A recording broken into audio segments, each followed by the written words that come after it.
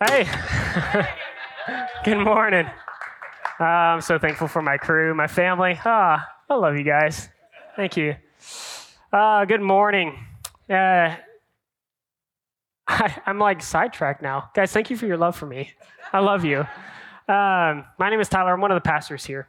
And I hope you were able to enjoy your 4th of July. I was reflecting on what Brad mentioned last week. He mentioned at one point, I think it's odd that we celebrate our nation's independence with fireworks in the driest season of the year.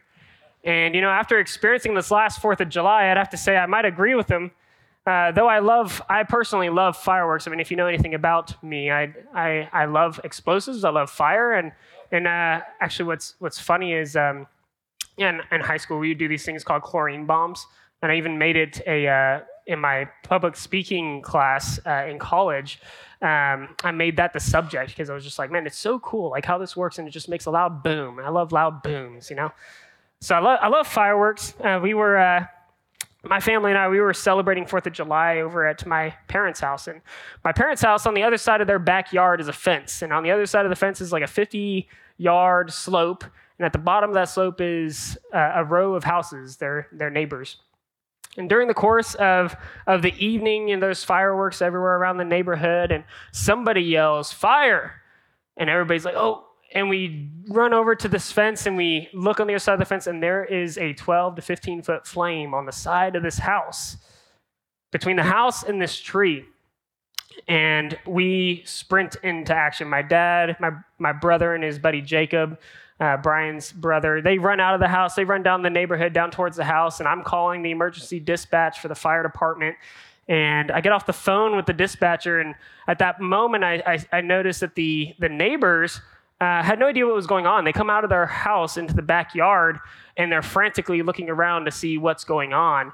And everybody from the backyard is yelling at them, like trying to tell them what's going on. And I jump over the fence, and I'm trying to explain to them that there's a huge fire on the side of the house. And by this point, it's already breached up into the roof, and there was a flame coming out of the top of the roof. And trying to explain to them that the fire is too big. It is too big for you to manage. You need to leave the house. You need to leave the property. And so Jacob, Dylan were in there trying to help get them out of the house, out of the property. And my dad was over on the other side with the neighbor's hose, putting out the fire, and he did successfully put out that big flame, by the way, so go Dad. And the fire department showed up, though, when we got into the other side, and man, you should have just seen these guys. They just jump into action. I don't know if you've ever seen them in action like this, but it is awesome. We just give a big round of applause for our firemen. They are impressive.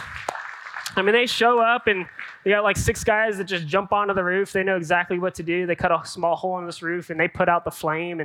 And luckily, the house did not burn down. It did receive a lot of damage from the smoke and the fire, but and for the family, they were actually okay. They're pretty well off, and it didn't harm them too much. But everybody was okay. The fire didn't touch anybody, and it ended up going all right. And towards the end of it, I started to reflect on myself, like how I interacted with the situation. And even in the midst of the situation, at moments I was like, what do I do? Am I doing the right thing? Or even at the end, I wondered to myself, did I do enough? Did I do what was needed, what the circumstance called for? Have you ever asked yourself that question?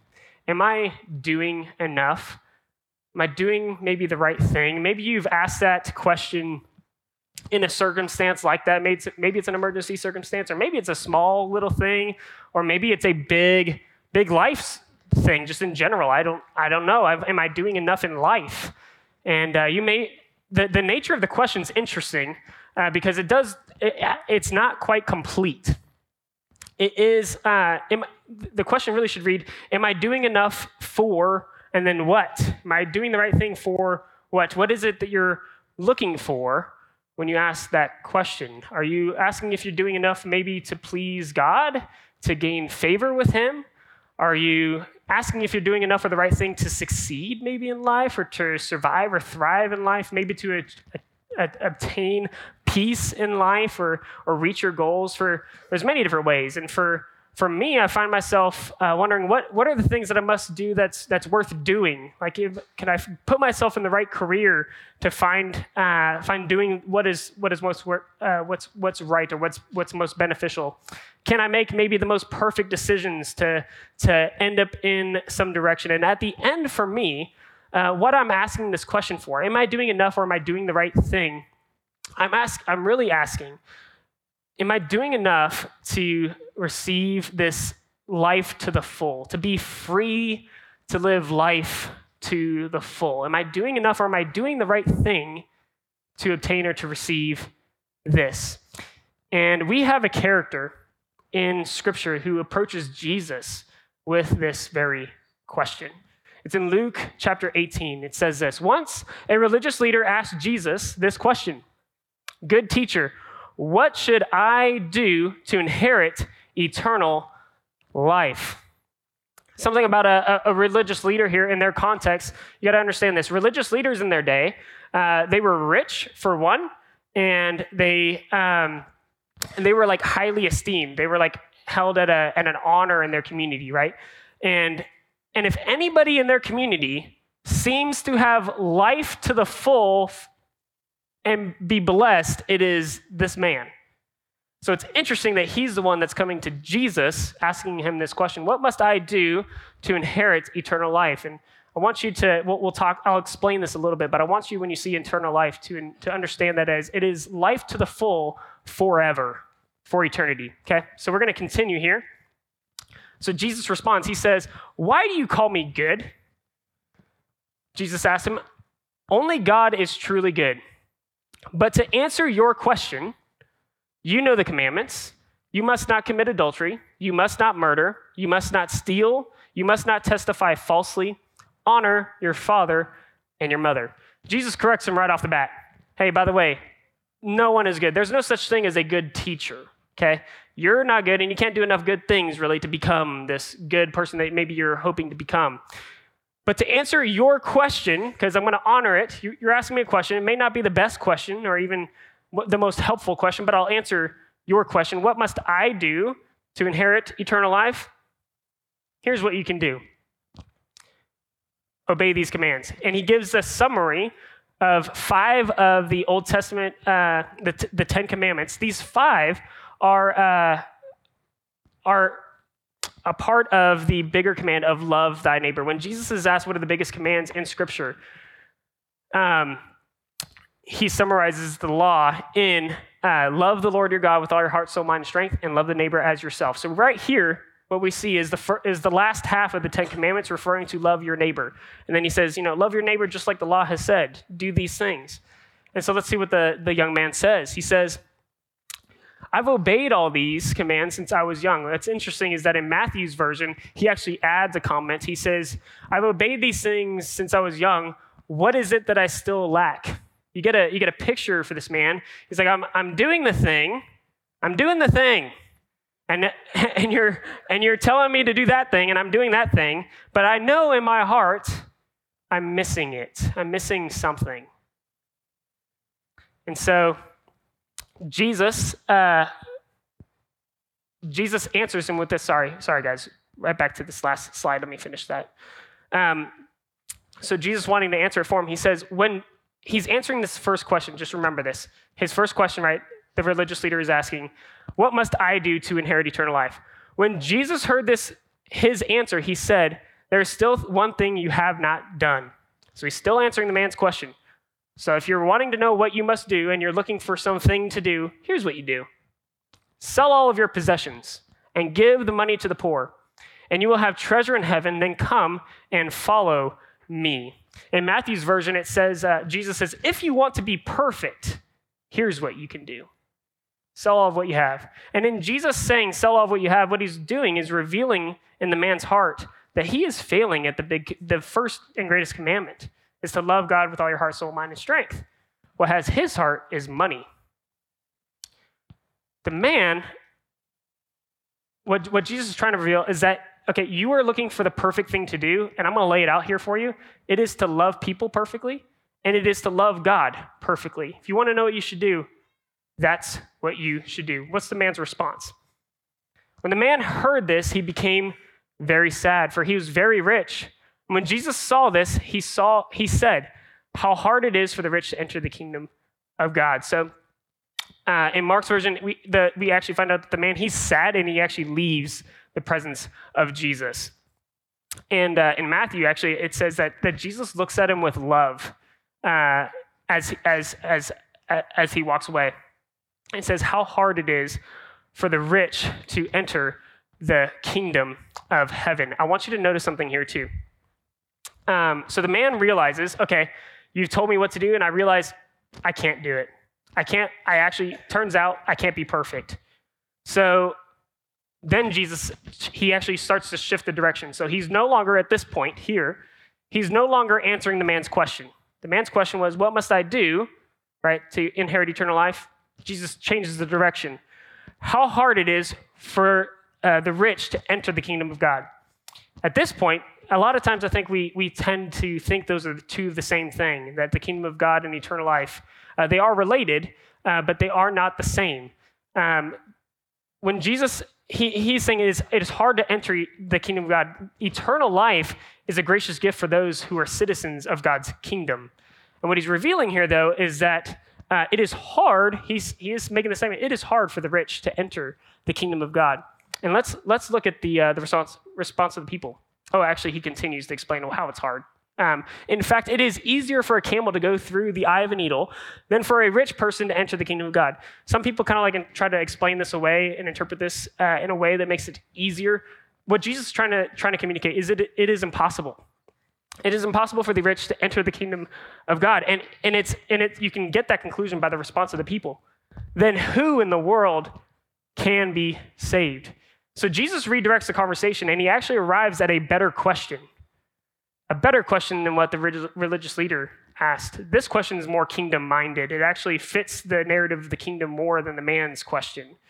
This question, who in the world can be saved? And you understand why they reach this conclusion, because this man is a religious leader. In their society, he's at the cream of the crop. If there's anybody who's going to be in the kingdom of God and be at the highest in God's kingdom, it's this man, this religious leader man. And Jesus is revealing to him it's actually hard for the rich to enter the kingdom of heaven. And now they're wondering, who in the world has hope then? If this kind of a person can't make it in, who can? Now Jesus has him. He has him asking the right question. How does he answer? He answers it like this. He says, what is impossible for people is possible with God.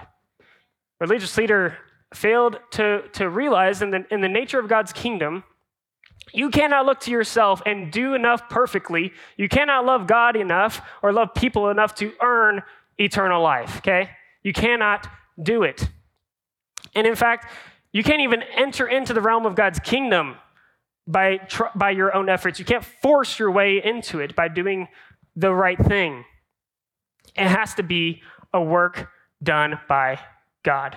Now, with this conclusion, I want to take a moment we've just talked about the religious leader. I want to compare the religious leader story to another character who Jesus runs into right after this. And his name is Zacchaeus. But before I do, I just want to briefly highlight, I've been advised in different ways, mostly from my wife. If you can pull up this slide. I explain here, I know this is a lot. Imagine this was originally 5 slides, probably would have taken me 10 minutes to go through. I'm going to try to summarize this in a couple of statements, okay? But I want you to understand the context of what's happening around this story with this religious leader. Luke is pulling in some of the story, the parables that Jesus is telling to describe the nature of the kingdom of God. So in this context of his parables, of his interactions with people, and the miracles that he's doing, Luke is revealing this is the nature of the kingdom of God. And it involves the reality that it's invisible, that it's among you, that it involves people praying persistently for justice. It involves that humble are actually exalted. It's not those who exalt themselves, but the humble who are exalted. And the nature of the kingdom of God is that it must be received like a child. You can't make your way into it. It's actually impossible for man to enter into it or to earn it. And in fact, it's only possible by God. How is it possible by God? God's grace makes it possible for us to enter. Jesus actually, he says that, the Son of Man has come to fulfill these prophecies. He's going to suffer, he's going to die, and he's going to resurrect. This is how God makes it possible. And then we find out through the story of a blind beggar that it's actually through faith in Christ, the Lord, that we actually receive entrance into the kingdom of God. Okay, you following me? How this is the nature of the kingdom of God. Luke is working this narrative through, and then we arrive to Zacchaeus. So let's read the story of Zacchaeus. Jesus entered Jericho and made his way through the town. There was a man there named Zacchaeus. He was the chief tax collector in the region, and he had become very rich, the chief tax collector. I mean, you're talking about, we already know that tax collectors are, here I am. Tax collectors, you may not know, tax collectors are, in their society, if the religious leader is like the top of their society, tax collectors are like way down here, okay? Because for the Jewish people, these guys are chief of sinners. Like, they're nowhere near the kingdom of God, okay? Like, they're not even the bottom end. They're rejected from the kingdom of God. Understand that? So we have this kind of man. He's not only a tax collector, he's the chief tax collector. Like, he is like to be stepped on and maybe some other worse things, okay? That's who this man is. Okay, continue. He tried to get a look at Jesus, but he was too short to see over the crowd. So Zacchaeus, he's too short to see over the crowd. He's trying to look at Jesus. So when he runs ahead and climbs a sycamore fig tree beside the road, for Jesus was going to pass by. Picture this. He is, as Luke was talking about earlier, right? He is acting like a child. He is running to Jesus. He is climbing up a tree. Rich people in that day, they don't run, and they especially don't climb a tree, right? Like that is embarrassing. And he is running, and he's like, I can't wait to see Jesus. Then let's continue here. When Jesus came by, he looked up at Zacchaeus and called him by name, Zacchaeus. He said, quick, come down. I must be a guest in your home today. You see how Jesus is responding to this man? His humility already calls him by name. It's great. Zacchaeus quickly climbed down and took Jesus into his house with great excitement and joy. But the people were displeased. They say, he has gone to be the guest of a notorious sinner. Man, we are such a foolish people, aren't we?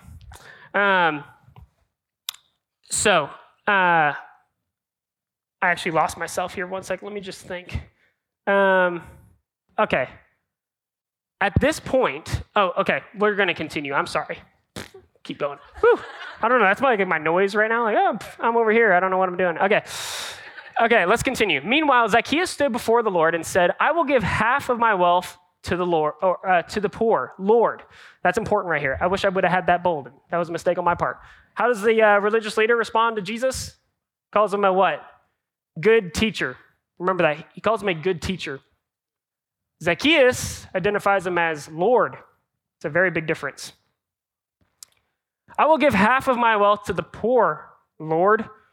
And if I have cheated people on their taxes, I will give them back 4 times as much. I have to imagine that when Zacchaeus gets to welcome Jesus into his home, he actually gets to be with Jesus.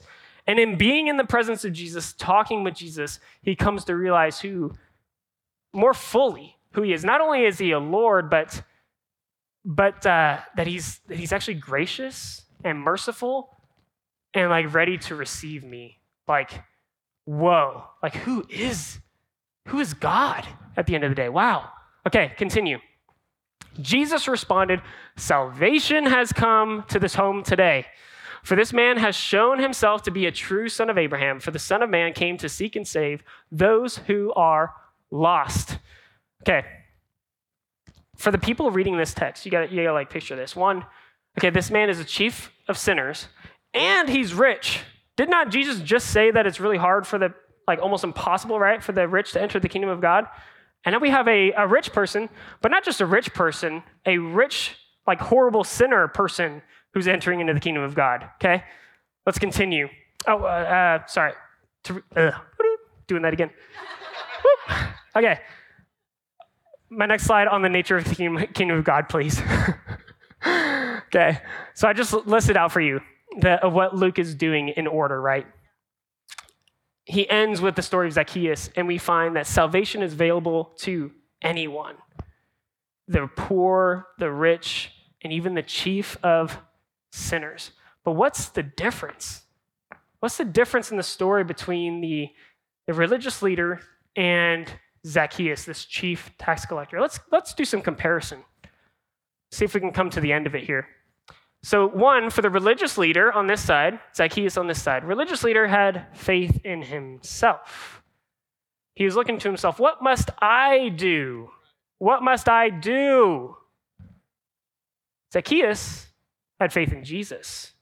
It's like, I think he might have some grace for me. Point two, religious leader seeking a teacher. Like, what must I do? If you're a good teacher, I see you're a good teacher. You just tell me what to do. I'll do it, and then I'll have what I'm looking for. Zacchaeus is seeking grace. Oh, like if you just come into my home, and he's coming into my home, he's receiving, right? You see this? Number three, religious leader remains in slavery. Zacchaeus has freedom. Religious leader is still in the slavery of like, what must I do? I got to do this thing. And like, nah. Zacchaeus, he has freedom. He is experiencing his freedom to just like give, right? 4, religious leader receives sorrow. Zacchaeus receives life. Religious leader, point 5, has money, but Zacchaeus has a kingdom. The missing link here for these guys is that Jesus is not just a good teacher. He is the gracious Lord of God's kingdom. And when you see Jesus for who he truly is as this gracious Lord, you approach him as Lord, as God of creation, but you know that he is gracious. And so what do you do when you approach the Lord who is gracious? You humble yourself before him. Jesus gives that parable, right, where there's a Pharisee, right? He comes into the temple, and the Pharisee walks into this temple and is like, God, I thank you that I'm not like this terrible tax collector over here. And, I tithe and I do all these great things. And thank you, God, I'm not like this person. But it's the tax collector in the story who he is afraid. He doesn't even approach the entrance, like the center of the room, the glory of God. He humbles himself down and won't even look up to heaven and says, God, have mercy on me, a sinner. And Jesus says that it is this man who receives justification or is approved by God. We have to see that Jesus is Lord and that he is gracious, okay? That is the entrance into the kingdom. Okay, let me ask you this question. Do you feel free? Have you entered into the kingdom? Because when you enter into the kingdom, you start to receive the gift of life. Okay? Paul says it this way, it is for freedom that Christ has set us free. Stand firm then and do not let yourselves be burdened again by a yoke of slavery. I just love this. This is the heart of our God. He wants you to have freedom. Okay? He wants us to have freedom, and he has set us free in order that we can have freedom. Do not let yourselves be burdened by the yoke of slavery. The tax collector, my original question, right? Am I doing enough? Am I doing the right thing? It's showing that I'm heading in the wrong direction. I'm not having a correct view of our God because our God is gracious. Paul says it this way, again, later in chapter 5, Galatians 5:4. If you are trying to make yourselves right with God by keeping the law, you have been cut off from Christ. You have fallen away from God's grace. So there's to enter into the kingdom of God is a need to receive Jesus as the gracious Lord that he is in your life. So that's your entrance. But how is it that we are to remain in his freedom that he gives? How do we actually stay there? And to answer that question, I want us to go back and finish the story that we started with Jesus' encounter with the rich young ruler. Peter actually interjects.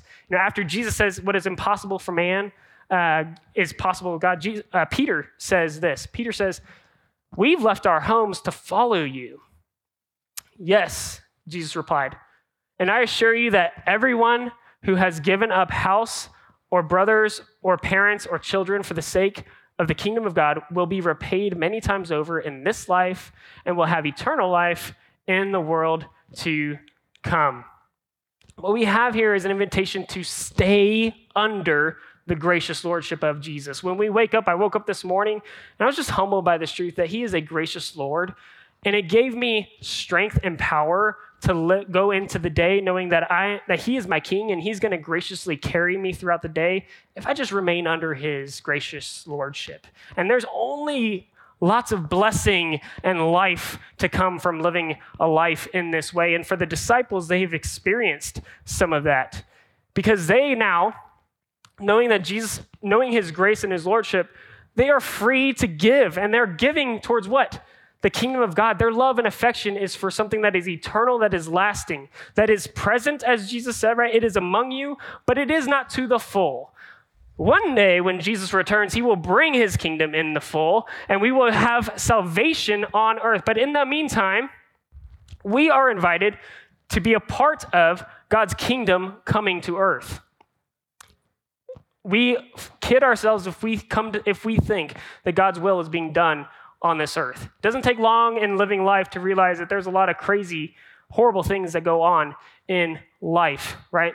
But our hope is that his will be done, that his kingdom will come. And in the meantime, we are invited to live under the gracious lordship of Jesus and live in his kingdom and be a part of his kingdom coming. And man, that is such a wonderful gift that the work that I do now has eternal implications for the kingdom that is to come in full. You follow me here?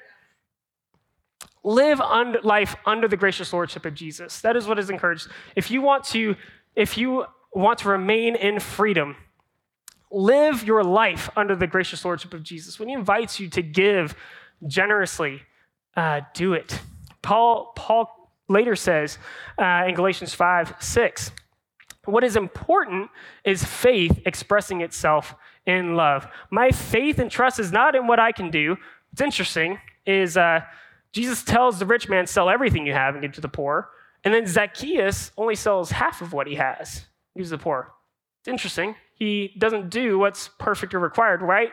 Because what he's received is the gracious Lord, and he responds in love. He sees the value of the kingdom, and he's like, you know what?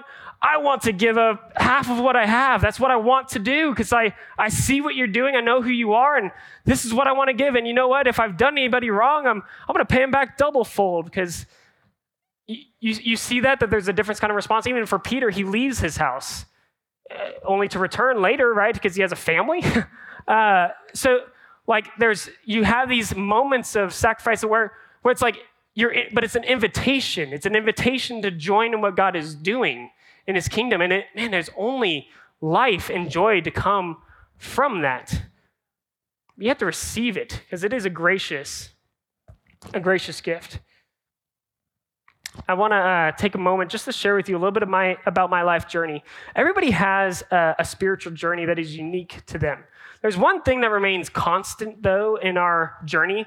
It is that God is at work in you to form you into a loving person, right? Like, you cannot make yourself become a perfect, God-loving, people-loving person by doing certain things, right? You have to receive Jesus as his gracious Lord. And as you respond to him as Lord, he gives you moments where you can say yes to something or no to something. And in saying yes to what he's saying, and as he's leading you by his Spirit, he begins to transform your heart. Because at the end of the day, God wants his kingdom to come.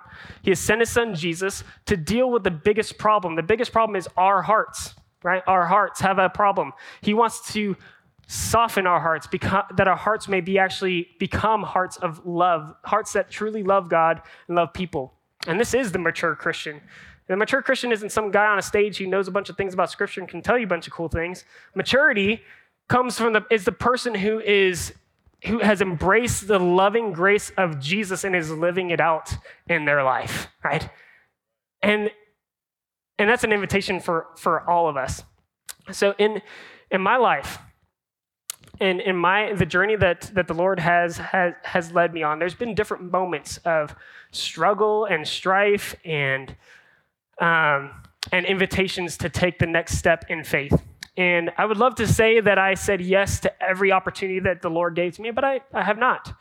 There are moments that I did and moments that I didn't, but I'll share with you just a couple of those moments.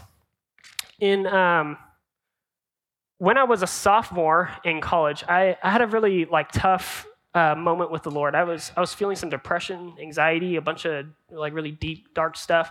And in that time, I was doubting the existence of God. I was like, how in the world? I was asking all the big questions, right? The evil in the world, all the things. And I remember I reached a moment. The Lord just met me in a moment. I was parked out in front of Biola's campus.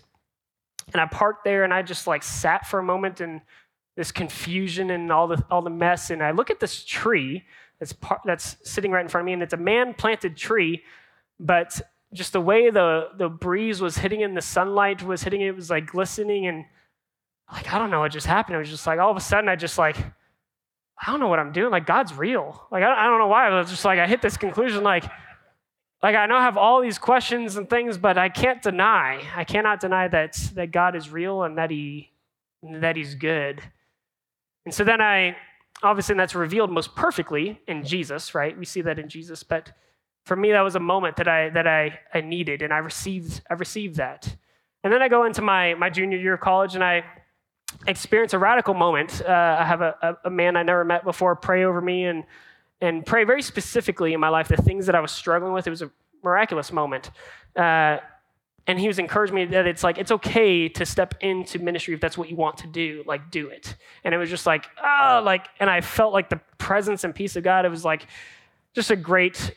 And eventually he actually said, he said, I have this vision of you preaching in the desert. And I'm in the desert right now preaching. What? That hit me a month, a year and a half ago. It was just all of a sudden, the God's Spirit just reminded me, oh my gosh, wow, the Lord is so gracious to me. So then I wish I could tell you, oh yeah, so my junior year, I switched degrees or something, I don't know. And I went this path, but my senior year, I just became concerned. I was wait, but am I doing the right thing? Do I need to, I think what I should probably do is do this internship, because this internship would be beneficial, to get a secure job. And I think that's what I'm supposed to do. And so then I go down this path, and I very quickly realize after graduating, I hate this job. I don't want to do this job. And I'm talking to friends and family, yeah, stop doing that job. And I was oh gosh, I don't know what to do. And then I go up to I quit the job. I don't know what's next, but I apply for some things, and I get offered a job to do this management role there in California. And I go up onto this mountain, and I spend some time praying with the Lord. And going up the mountain, I was man, I'm going to take this job, and I'm thankful for this job. But I could see it happening. I get a certain amount of income. I'm I see the people I'm going to do life with for a bit. This sounds pretty cool.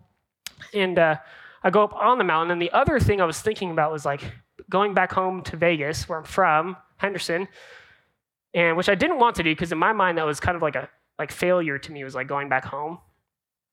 But I pictured, what I had was a vision of God's kingdom at work in Vegas. And during that prayer time, the Lord just softened my heart to want to join that, whatever it is that he's doing.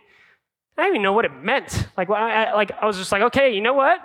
I'm going to do it. Maybe my parents are in real estate. I might do some real estate with them or something. I don't know. But whatever it is, I'm just going to go.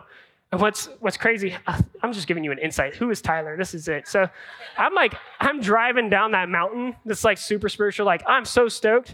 And I get burdened by this thought, do I need to sell my truck and give the money away and just I don't know, how am I going to get to California? I don't know, or to Nevada.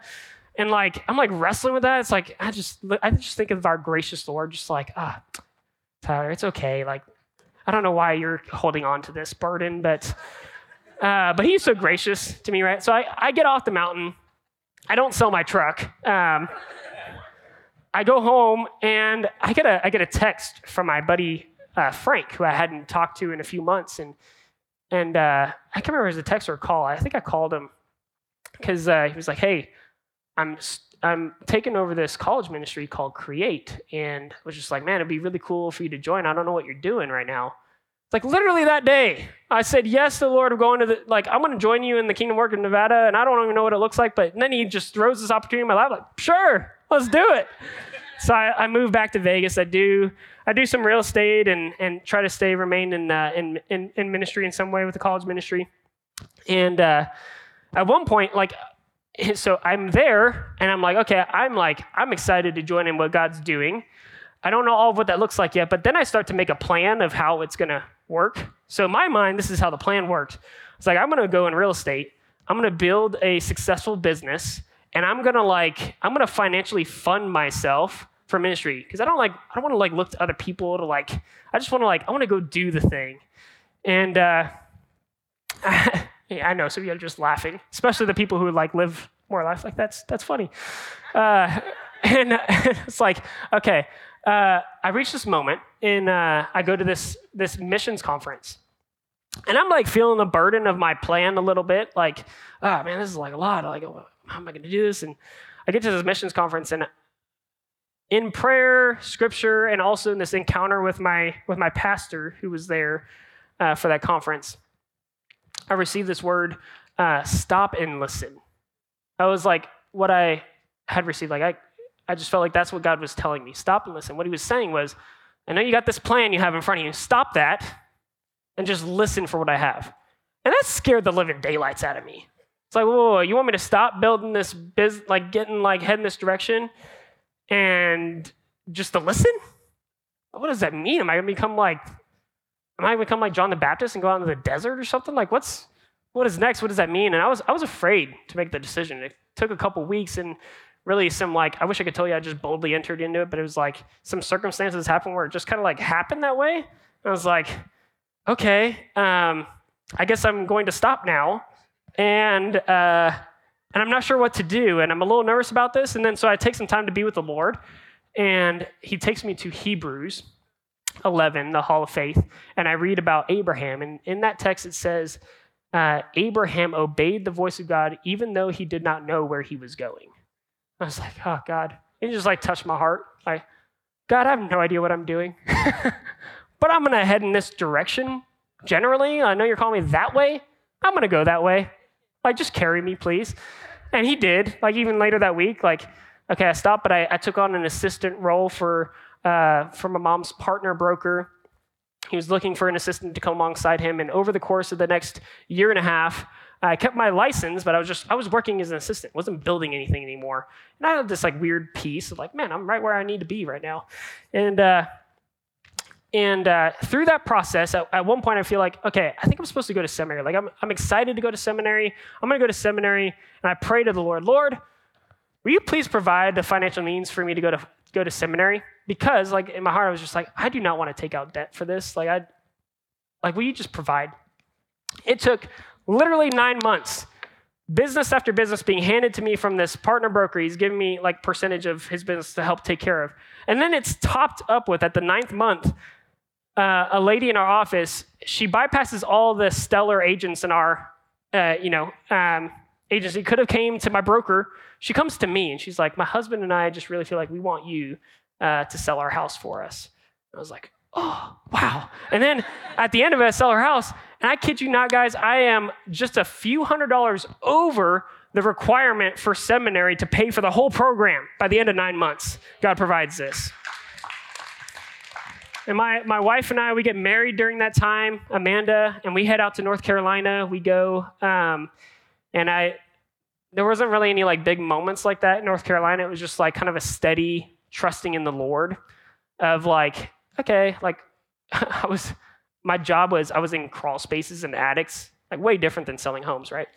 Now I'm like under these homes and I'm with bugs and like gross fungus stuff that I got to clean and whatnot. And that was actually kind of confusing for me. I was like, what am I doing this for? And but God, like, and it wasn't good income. Like monthly, there was moments where God just graciously like provided random things for us to have for the month. And then eventually God, Amanda and I feel like God's leading us back to come back here to Vegas. And there's a few different things that happen in both like involving circumstances, involving the conversations we're having with the people in our life at the time, our church community, and obviously this communion with God and Scripture and each other, and with this conclusion, like, okay, we're going to go back to Vegas, and Like we had this vision of like being planted over here. We're going to be planted here, and we're trusting that the Lord's just going to do things around us for His kingdom. And then we end up joining the church at Lake Mead and getting to be a part of what God's doing here. I take on this part-time role, and at one point I'm invited to come on to the church full-time. And because at that time I was part-time real estate stuff, part-time church stuff, and I'll tell you, I was nervous. I was nervous about coming on full-time in ministry because it was just like that's going to take up all my time, and I'm like excited for that, but I'm also like, I know like income-wise, I know real estate's going to be a little bit better than what. And what's interesting, the month that we had to make that decision was like not a good month for us financially. And during that month, I was selling a house for a friend, and the nature of the course of the event, to make sure that they got the house they wanted, I forfeited the commission on the home. And so I was like, it was a like extremely hard buyer's market, right? I could explain that, whatever. But I had an opportunity at one point to earn 1% because I actually helped them with the sale and the purchase. One of the sale of their home, I could have earned 1%, but I let that go. And in that month, I'm challenged with this question of like, do I enter into this full-time, like going into ministry role? And Amanda and I are working through that, and we just decided, you know what, like I feel like God's leading us in that direction, and so we're just gonna do that. And guys, I kid you not, this is crazy. A week later, I get a text from someone in our church. He knows no idea of what's going on. He says, "What is your Venmo account?" I was like, it's a weird question to just start asking somebody. I sent it to him. I was like, here's my Venmo. Want to send me money? And he said, he sends me some money. And he says, my wife and I were praying, and we felt like we needed to send this to you guys. The money he sent me was within $100 of what I would have earned from that commission on the sale of that home for 1%. And God didn't have to do that. He didn't have to do that. But he just graciously reminded me that he's present. That in this journey of faith, of seeing his kingdom come on earth as it is in heaven and making disciples, that he truly is with me. He's with me. And I had one final moment I'll just share real quick. Earlier this year, I was in a Bible study with B. Cho. Where are you at, B. Cho? Are you in here? B. Cho. There he is. B. Cho, and I do a Bible study with B. Cho and Curtis. We're going through Hebrews together. And Curtis, Brandon and I were going through Hebrews 4. And there was this moment, like I was doing a lot. I was trying to do too much at once. And I felt like the Lord just told me that I could trust, like he was asking me to rest. In this passage, understanding the context, is that the people, because you've received Christ, you can receive rest. And the people who've received rest can actually rest from doing work. And in that moment, I realized I was not taking a Sabbath. I wasn't like, because I was nervous about the results of my work. Like, you know, at the time with children's ministry, I was like, some things have to get done to make sure people are there and on time or whatever. And eventually I was just like, okay, I'm going to take a step of faith here, and I'm just not going to work on Saturday the day before. And, you know, if everybody cancels for children's ministry, I don't know what we're going to do, but the Lord's going to provide. And it was crazy. Week after week for months, I did that. And sure, people canceled here and there, but like people would come up to me and be like, hey, like I'm here ready to serve for kids. I mean, obviously people who are approved through our system. But they're just like, hey, I decided, like, do you need me today? Yes, I need you. Come. And like, I just got to see, like, as I just took that step of faith of just trusting in him, I got to see how he truly is a gracious Lord. So I want to ask you, what is your next step? What is your next faith step? For some, it may be for the first time receiving Jesus as the gracious Lord that he is. And in that you are welcomed and you get to enter into the eternal work of his kingdom. And his kingdom, actually, you get the hope of his kingdom coming fully on earth and to participate in that. And for some of us in the room, I just want to ask, like, you can remain in freedom if you remain under the gracious lordship of Jesus. Just trust him. Whatever the next step it is that he has for you, it may be selling all your possessions. It may be selling half of your possessions. It may just be leaving your home for a time. I don't know. Those are pretty big ones. It may be as simple as just trust me and take the day off.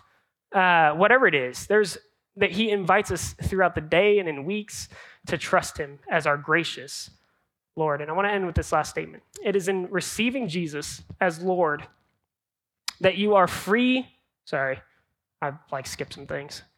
Very end there, I think. And it says, in receiving Jesus as Lord. Yeah, there we go. In receiving Jesus as Lord, you are free to live life to the full under his gracious lordship. What matters is faith working itself out in love. Put your faith in him, not yourself. Put your faith in the gracious Lord. Live life in love in his kingdom. You are free to do that. Let's pray. Father, thank you for your grace, your mercy. God, I just so thankful for my church family. Lord, just how your people who you send to speak a word, and thankful for Chris, Lord, just his encouragement this morning, and my wife, Amanda, and friends and family are here, and just this church family. Thankful to get to do life with them and learn how to live life under your gracious lordship together. I pray that you'd guide us by your spirit. For each person, Lord, your spirit would just convict our hearts. What is that next step you're calling us to? And you just provide, Lord, as we step forward in faith. And we pray this in the name of Jesus.